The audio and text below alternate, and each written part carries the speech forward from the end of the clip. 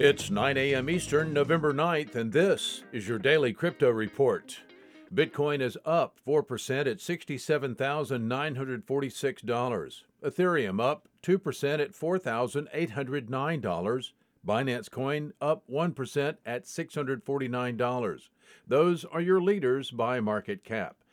Top gainers in the last 24 hours: Livepeer up 74%, Loopring up 56%, and Basic Attention Token up 31%. Today's episode brought to you by the folks at ungrocery.com. Visit the food people online at ungrocery.com. Today's news. Ethereum Name Services' new token already has a fully diluted cap of $3.1 billion. Ethereum Name Services' freshly airdropped governance token, ENS, is the talk of the town today.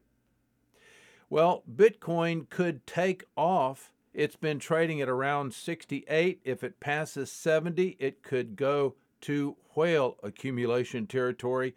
That's the word on the street today. Instant messaging platform Discord may soon launch support for MetaMask and Wallet Connect integrations, as evidenced by a pre-release screenshot shared by the platform's CEO, Jason Citron. Quote, "Imagine a human website. Imagine a place where dank memes flow like honey. Imagine a place where potatoes thrive.